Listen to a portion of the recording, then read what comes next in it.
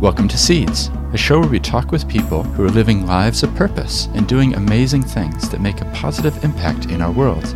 We take time to listen to them as they reflect on their life journeys and what has shaped them into who they are today and what motivates them to be involved in what they do. Well, kia ora everyone, welcome along to this episode. Over the summer break, I was reading a book by Brené Brown called Dare to Lead, and as I did it, I jotted down some notes, and that forms the basis of this episode, which is a book review. So I'm just going to get straight into it, and I've asked my wife if she would read the quotes from Brené that I've included, so that's who you'll hear as well. And hopefully it will break up the sound of just me talking. So here's the book review of Brené Brown's Dare to Lead. The subtitle of this book is an indication of where it is headed. Brave work, tough conversations, whole hearts. I'm starting to write this review before I've even opened the book, because Brené Brown is one of those people I had already heard about before getting it. So a few words in advance about the context is important. From the various things I've heard with her in the form of podcasts, videos, and TEDx talks, it seems like she represents a new softening in the realm of business. I actually view this as one example of a real paradigm shift in our culture, which I've been observing in the last decade. It encompasses other shifts in the introduction of terms like impact investing, social enterprise, and balancing profit and purpose. Perhaps it coincides with my own shift, leaving behind a more corporate-focused role as a lawyer at the end of 2015 after stops in London, Tokyo, and Sydney in order to move to Christchurch. This has also resulted in a repositioning of my own legal career to look at more than just helping wealthy people accumulate more, and a new focus on empowering people who want to affect positive change, whether that's through social enterprise, companies, or charities. At any rate, I'm grateful that there are voices like Brené who are raising deeper issues for us to think about than purely a focus on making more, buying more, and consuming more. This is more than just a book review, because it also sets out all my own personal reflections, learnings, and key points I noticed as I read Dare to Lead over the Christmas break. So these are my own notes to refer back to in the coming year. As an initial observation, I wonder if the people who need to read this book most will actually pick it up. I'll be recommending it, but those I know have read it are already quite in tune with the issues raised. Of course, a world-leading expert in vulnerability and shame risks coming across as aloof and above those other people who deal with such issues. Brené Brown's skill is to counter this by immediately opening up about her own struggles, so you can identify with her from the start. The opening sentences tell us that she still gets nervous when speaking in public, yet she has one of the most watched TED Talks of all time. As an example of her storytelling style, she describes seeing what she thinks will be a tough audience and recognizes someone that makes her realize that they are all just people too. I gasped and pulled the curtain closed. I know that guy. We got sober at the same time and we used to go to the same AA meetings. This willingness to be open about her own weakness means the framing of what she has to say on vulnerability is positioned to be well received. She is one of us, a human with weakness and frailty. The other thing about her style is that she writes in a very down-to-earth and engaging way. It's very conversational, and you feel like you're just having a chat with her, rather than reading a textbook. As an example, if you're going to dare greatly, you're going to get your ass kicked at some point. If you choose courage, you will absolutely know failures, disappointment, setback, even heartbreak. That's why we call it courage. That's why it's so rare. So she counters the PhD by her name with this common-sense approach and down-to-earth way of explaining her research. This is her 6th book, so she is drawing on a lot of background material to write this, and she even says to readers of the other books, expect some familiar lessons with new context. I haven't read them, but this felt like a rehashing of the earlier books, and she often quotes from them or cross-refers to the stories already having been given. I guess the plus side is that I didn't really feel like I needed to get copies of those books, because this one seems to be a statement of all that she has written about before, like a best-of album. So, what's covered? Well, the book itself is divided into 4 parts. While the first part is 166 pages, although that part has 5 sections, the rest average about 30 pages each. They are Part 1, Rumbling with Vulnerability, Part 2, Living into Our Values, Part 3, Braving Trust, Part 4, Learning to Rise. Each of those parts also represents the skill sets which allow courage building to occur and grow, and which she says can be taught, observed, and measured. So who's the book for? Well, it's about leadership, but I personally think that means it would be helpful for everyone. Are we all leaders? It depends how you think of that label. There's one person who you're in charge of leading, yourself. If more of us took responsibility for leading ourselves well, the one person we have control over, then that would have a big impact in our world. She says, I define a leader as anyone who takes responsibility for finding the potential in people and processes, and who has the courage to develop that potential. Part 1. Rumbling with Vulnerability. The key points in Part 1 relate to being willing to be vulnerable and can be summarized in this quote. Our ability to be daring leaders will never be greater than our capacity for vulnerability. Once we start to build vulnerability skill sets, we can start to develop the other skill sets. The rest of this part talks about how to make connections with others and gives examples of learning to be open enough to be vulnerable. For example, she notes, It turns out that trust is in fact earned in the smallest of moments. It is earned not through heroic deeds or even highly visible actions, but through paying attention, listening, and gestures of genuine care and connection. It's hard to summarize an entire book in examples as well as the myths she dispels about vulnerability, but she makes the point that vulnerability for vulnerability's sake is not useful or smart. The examples she gives are based on her approach with what she calls grounded research, which observes real behavior and then draws out theories to test against other research that is already done. One of the things I enjoyed about the book was that it brought in echoes from other people. For example, in this section on being vulnerable, she notes the power of really listening to others and Stephen Covey's advice. Seek first to understand, then be understood. Another statement is the subject of a chapter about clarity with others. She says, Clear is kind, unclear is unkind. What this means is that if there has not been good communication between people and there are unclear expectations, then that lack of clarity will result in being unkind if you later hold people to a standard they didn't even know about. In just the last few days since first reading this, I've applied this in a few conversations, and I think it is something that I will be able to use in a number of different contexts. It's easy to think of all this as opening up too much and being too, quote, soft skills focused without tangible and immediate monetary results for a business. To counter this, in this section, I appreciated the observation about having a willingness to take on board these principles. Leaders must either invest a reasonable amount of time attending to fears and feelings or squander an unreasonable amount of time trying to manage inefficient and unproductive behavior. What this means is we must find the courage to get curious and possibly surface emotions and emotional experiences that people can't articulate or that might be happening outside their awareness.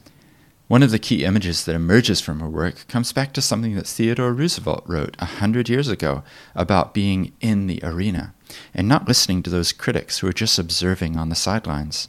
There's an earlier Short Seeds podcast episode on creativity and vulnerability where I mention that quote, which she often uses as a starting point for reflection. I'll include a link to that in the show notes. A few other observations that I thought were helpful from the rest of this section included the following. Firstly, on criticism. At the end of the day, at the end of the week, at the end of my life, I want to say I contributed more than I criticized. On valuing skills, I thought her observation that we often overlook our own strengths and take them for granted, but once you understand your own value, then you can stop hustling for worthiness and lean into our gifts. Leaders giving context for tasks is explained by the following quote. Rather than handing down black and white mandates stripped of story, they hold themselves responsible for adding texture and meaning to work and tying smaller tasks to the larger purpose. On being busy, this is sure one that I think we all need to hear and remember as we consider who it is that we're even trying to impress. We have to let go of exhaustion, busyness, and productivity as status symbols and measures of self-worth. We are impressing no one. On gratitude, she writes that it's easy to forget to thank people and remember to be grateful, but observes, embodying and practicing gratitude changes everything. Something as simple as starting or ending meetings with a gratitude check when everyone shares one thing they're grateful for can build trust and connection, serve as a container building, and give your group permission to lean into joy. On feelings, she writes, the vast majority of people I've interviewed are not comfortable in the world of emotions and nowhere close to fluent in the language of feelings. Emotional literacy, in my opinion, is as critical as having language. When we can't name and articulate what's happening to us emotionally, we cannot move through it. On empathy, she writes a lot and observes that it is at the heart of connection, so that you can really feel what others feel and make sure that we all know that we are not alone. I also really appreciated this quote, as I find it really hard to do. The trickiest barrier to empathy? Take a look in the mirror. Being kind and extending the hypothesis of generosity to ourselves when we mess up is the first step. Resisting the urge to punish or shame ourselves when we make mistakes is true mastery. On curiosity, I always appreciate observations from people about this because it has emerged as a key learning for me from doing Seeds podcast as the most powerful tool to really understand someone else's story. Curiosity is an act of vulnerability and courage. Researchers are finding evidence that curiosity is correlated with creativity, intelligence, improved learning and memory, and problem solving. But curiosity is uncomfortable because it involves uncertainty and vulnerability. As a parent, I thought that this was helpful and a great reminder to be aware of what we praise.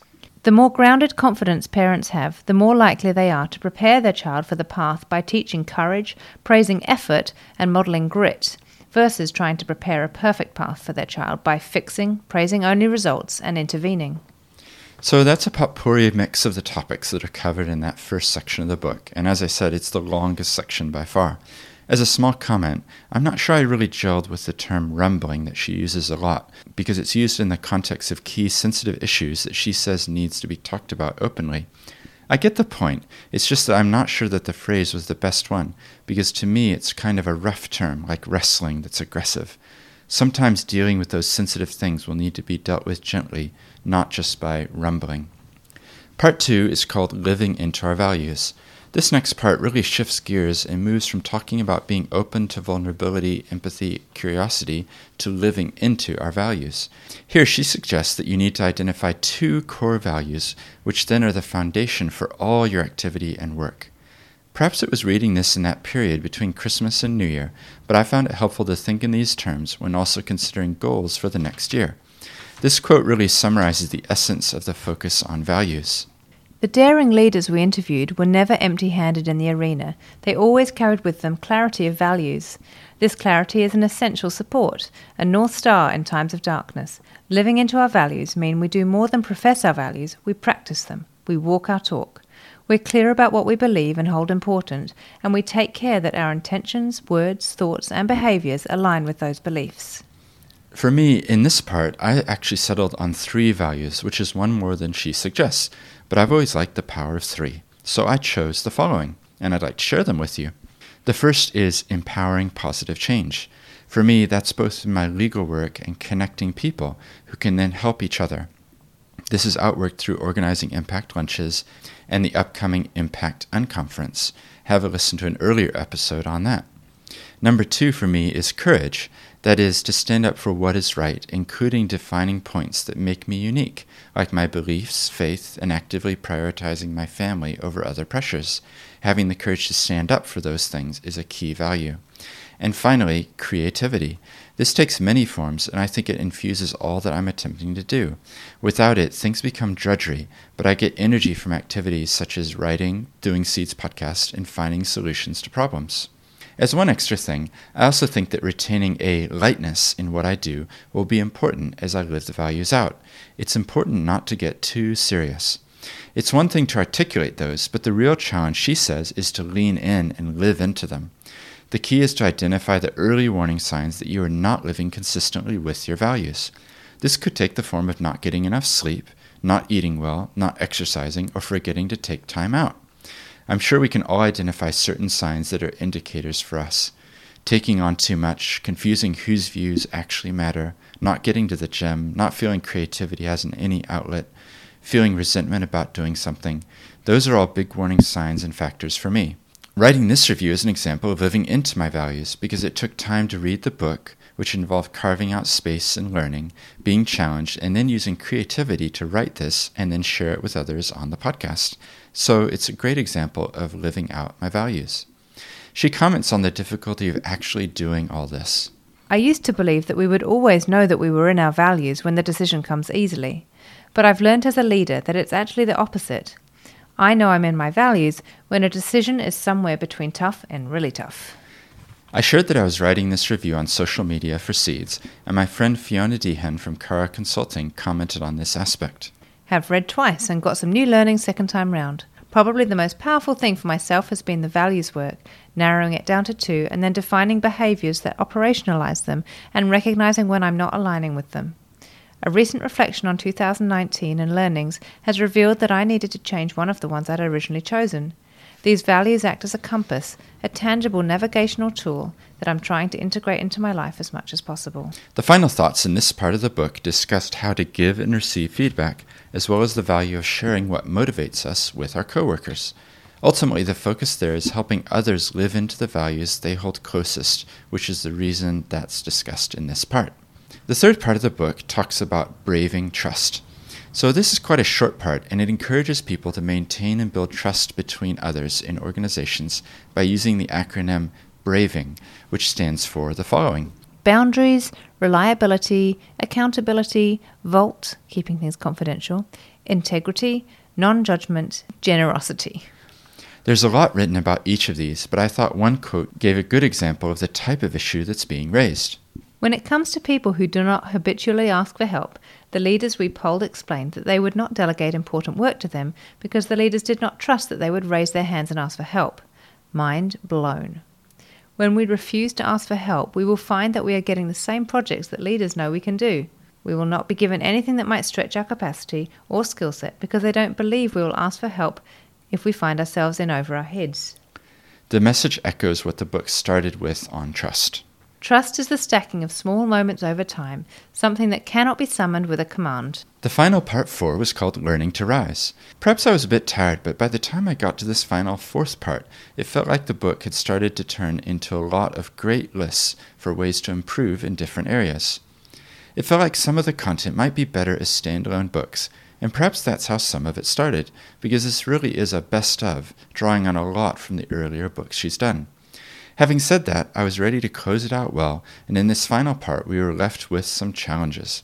The theme here is learning to rise, and she explains, if we don't have the skills to get back up, we may not risk falling. She goes on to make the point that if we are brave, then we will fail, so we need to have the ability to get back up, to rise. In order to deal with the hard times, she suggests you need to grapple with them, and to do that, she talks about articulating, the story I'm making up is... and then you express what you're feeling. By doing that, you can go deeper to understand what you're really feeling and why you are responding the way you are. Ultimately, the point is this. When we have the courage to walk into our story and own it, we get to write the ending. And when we don't own our stories of failure, setbacks and hurt, they own us. One of the final parts of the book that I really liked was this quote. We fail the minute we let someone else define success for us. I spent too many years taking on projects and even positions just to prove I could do it.